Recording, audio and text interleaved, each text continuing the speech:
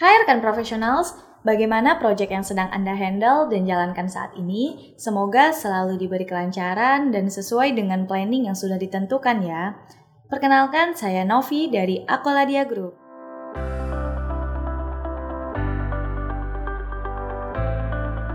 Rekan profesionals, tim di Co-Learning kali ini akan berdiskusi terkait pertanyaan-pertanyaan dari rekan-rekan profesionals yang sudah dikirimkan kepada tim kami. Mulai dari pertanyaan terkait quality project, budget project, dan masih banyak lagi. Dan pada sesi Q&A ini bersama dengan salah satu praktisi di bidang project management yaitu Bapak Boyke Paulus PMP akan membantu menjawab dan juga menjelaskan pertanyaan-pertanyaan tersebut ditemani dengan Ibu Oktaverina selaku tim dari Co-Learning. So, langsung saja enjoy the program! Boyke Paulus PMP. Boyke Paulus PMP seorang praktisi di bidang project management lulusan dari Universitas Sriwijaya. Beliau memiliki pengalaman yang luas dan beragam di bidang project management dan memiliki sertifikasi project management profesional dari Project Management Institute. Pengalaman beliau dalam mengelola berbagai jenis proyek di banyak industri seperti misalnya IT dan banking memberikan kesempatan kepadanya untuk dapat banyak sharing di program-program pelatihan project management.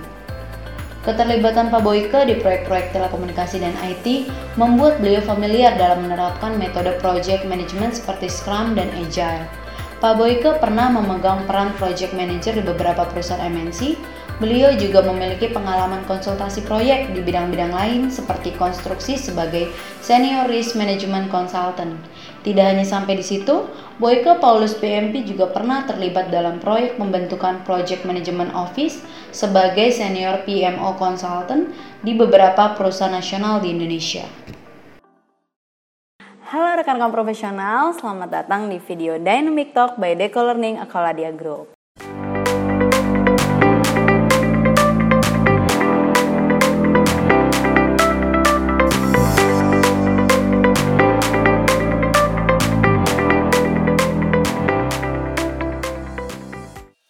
Nah, pada kesempatan ini saya Oktaverina yang akan membawakan sesi ini dan saya akan ditemani oleh salah satu fasilitator Day Co-Learning yang sudah certified PMP. Langsung saja kita sambut Bapak Boyke Paulus PMP. Halo Bapak, apa kabar Pak? Baik. Baik ya Pak ya. Nah, kali ini nih Pak kita sudah masuk di sesi Q&A nih Pak. Nah, tapi kali ini berbeda dengan pertanyaan-pertanyaannya nih Pak. Jadi Bapak bisa ya sharingin pengalaman Bapak mungkin nanti sama nih dengan pertanyaan rekan-rekan profesional. Oke, langsung saja nih Pak ya di pertanyaan pertama. Pertanyaan yang pertama, apakah ada saran langkah-langkah apa saja yang bisa dilakukan agar perusahaan saya bekerja bisa meningkatkan kualitas pengerjaan proyeknya? Oke, tentunya kalau kita bicara tentang kualitas ya, kita berbicara tentang quality. Ya, kalau kita ngomong quality, tentunya kita akan berbicara tentang sistem quality. Jadi kalau kita bicara tentang konsep, sebelum kita masuk ke sistem kita bicara konsep quality. Quality itu bicara tentang suatu konsep di mana kita melakukan apa yang sudah kita janjikan. Ya. Jadi waktu kita membuat perencanaan sebuah proyek, maka kita harus konsisten dengan apa yang kita akan hasilkan atau kita lakukan, dan apa yang akan kita hasilkan itu adalah ada konsistensi antara perencanaan, pelaksanaan dan hasil. Ya. Nah itu yang secara konsep yang harus kita pahami dulu. Nah kalau kita bicara lagi dalam pengerjaan proyek, tentunya kita harus mempunyai suatu perencanaan sebuah proyek yang menyeluruh. Menyeluruh itu artinya kalau kita bicara tentang proyek, artinya proyek yang terencana dengan baik. Ya. Kemudian perencanaan itu dijaga dengan sistem kualitas, baik secara kualitas proses dan kualitas hasil. Lalu outputnya diharapkan akan mengikuti apa yang kita rencanakan di awal, dengan tentunya mengconsider dengan memperhatikan faktor-faktor seumpama ada perubahan yang kita mengelola dengan sistem perubahan yang sudah kita rencanakan juga. Nah, berarti itu sudah menjawab ya untuk pertanyaan nomor 1. Nah, kita mau langsung ke pertanyaan nomor 2 nih Pak. Perusahaan kami selalu menuntut agar proyek-proyek yang ada yang ada bisa dilaksanakan dengan budget yang lebih rendah, lebih cepat selesai dan memuaskan klien proyek. Ya. Hal ini untuk selalu dicapai bersamaan. Apa yang harus kami lakukan? Ya. Oke. Menjawab itu hal yang biasa terjadi ya di dalam perusahaan, bahwa kita diharapkan melaksanakan proyek itu dengan budget yang seminimal mungkin, dengan hasil yang semaksimal mungkin ya. Nah, kalau kita mengelola itu dengan baik, yang pertama kita harus lakukan adalah memberikan input kepada manajemen seperti apa kondisi proyek tersebut dengan membuat perencanaan, estimasi pekerjaan dan biaya. Sehingga estimasi yang kita buat merepresent sebenarnya apa yang terjadi, apa yang kita butuhkan untuk menyelesaikan proyek tersebut. Lalu tentunya kalau kita diminta dengan budget serendah-rendahnya, maka kita akan melihat ada gap ya, antara permintaan dan kenyataan ya. Nah, sebagai langkah yang harus dilakukan kalau kita jadi project manager dengan situasi itu, kita harus kemukakan risiko-risiko apa yang akan kita hadapi apabila kita melakukan proyek dengan kondisi dan situasi seperti itu. Sehingga apapun yang kita lakukan dengan proyek tersebut, semua pihak sudah sadar dengan situasi yang akan kita dapatkan dengan kondisi dan proyek yang dengan perencanaan yang didapatkan seperti itu. Oke, berarti sudah terjawab nih untuk pertanyaan nomor 3, apa yang harus dilakukan ya. Nah, kita mau lanjut nih ke pertanyaan selanjutnya. Tempat saya bekerja sedang merencanakan untuk membeli aplikasi pengelolaan proyek yang katanya dapat meningkatkan pencapaian proyek yang lebih baik. Nah, tapi di sini ada 2 pertanyaan nih Pak. Yang pertama, apakah benar demikian? Terus yang kedua, apa saja sih syarat untuk dapat meningkatkan kualitas manajemen proyek yang lebih baik? Oke, saya jawab yang pertama dulu ya. Apakah benar demikian? Benarnya sangat relatif ya. Relatif itu artinya apabila di dalam perusahaan tersebut sudah mempunyai standar prosedur untuk pengerjaan proyek yang baik, maka software aplikasi yang dia beli itu akan bekerja sesuai dengan apa yang prosedur yang ada di perusahaan tersebut, dan itu akan memberikan dampak yang lebih positif.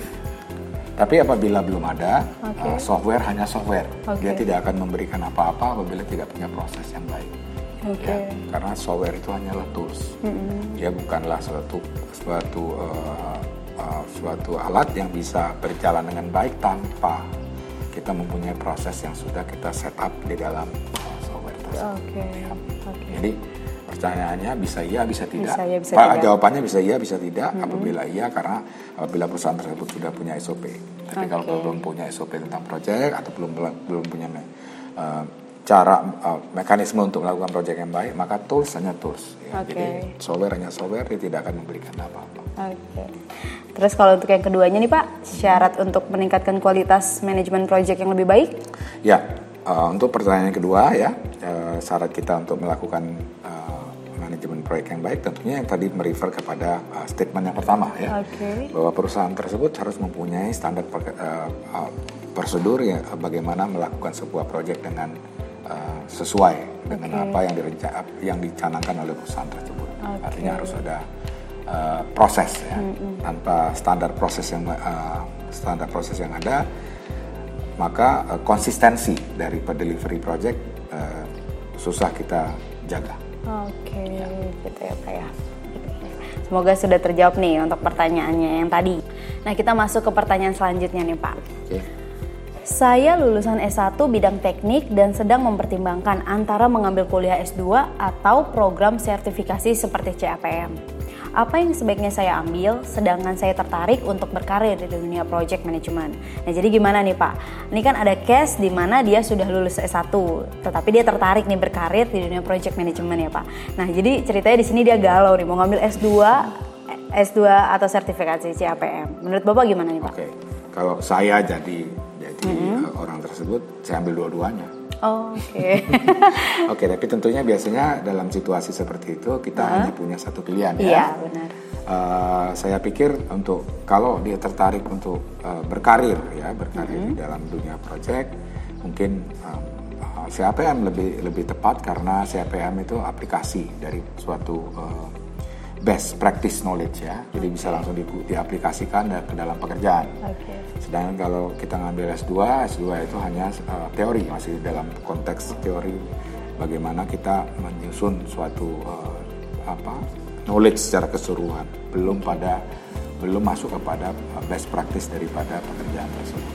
Jadi kalau saya bisa milih, tentunya saya akan pilih CAPM. Tapi kalau saya bisa milih dua-duanya, saya ambil dua-duanya.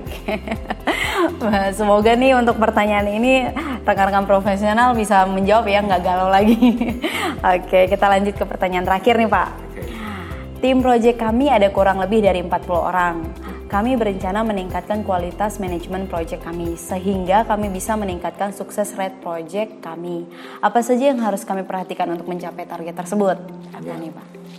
Oke, kembali lagi kalau kita cerita tentang kualitas ya, kita ngomong konsistensi ya. Tentunya konsistensi itu harus dimulai dengan sebuah perencanaan.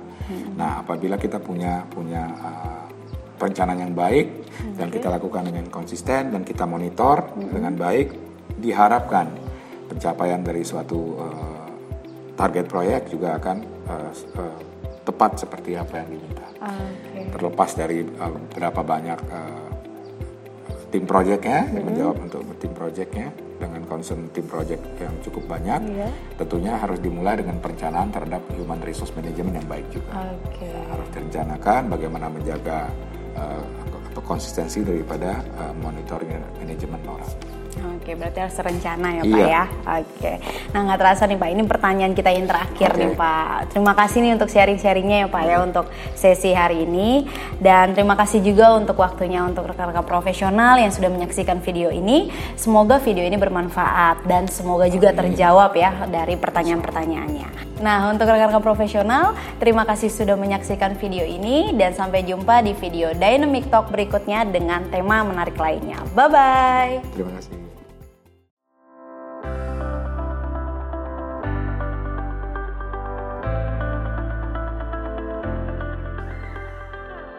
Terima kasih sudah mendengarkan sesi Dynamic Talk yang merupakan program dari Daiko Learning Akoladia Group. Daiko Learning Akoladia Group adalah salah satu registered education provider dari Project Management Institute USA. Daiko Learning menyediakan program-program training yang berkaitan dengan project management hingga persiapan sertifikasi keahlian project management professional. Sampai jumpa di sesi Dynamic Talk selanjutnya. Salam professionals!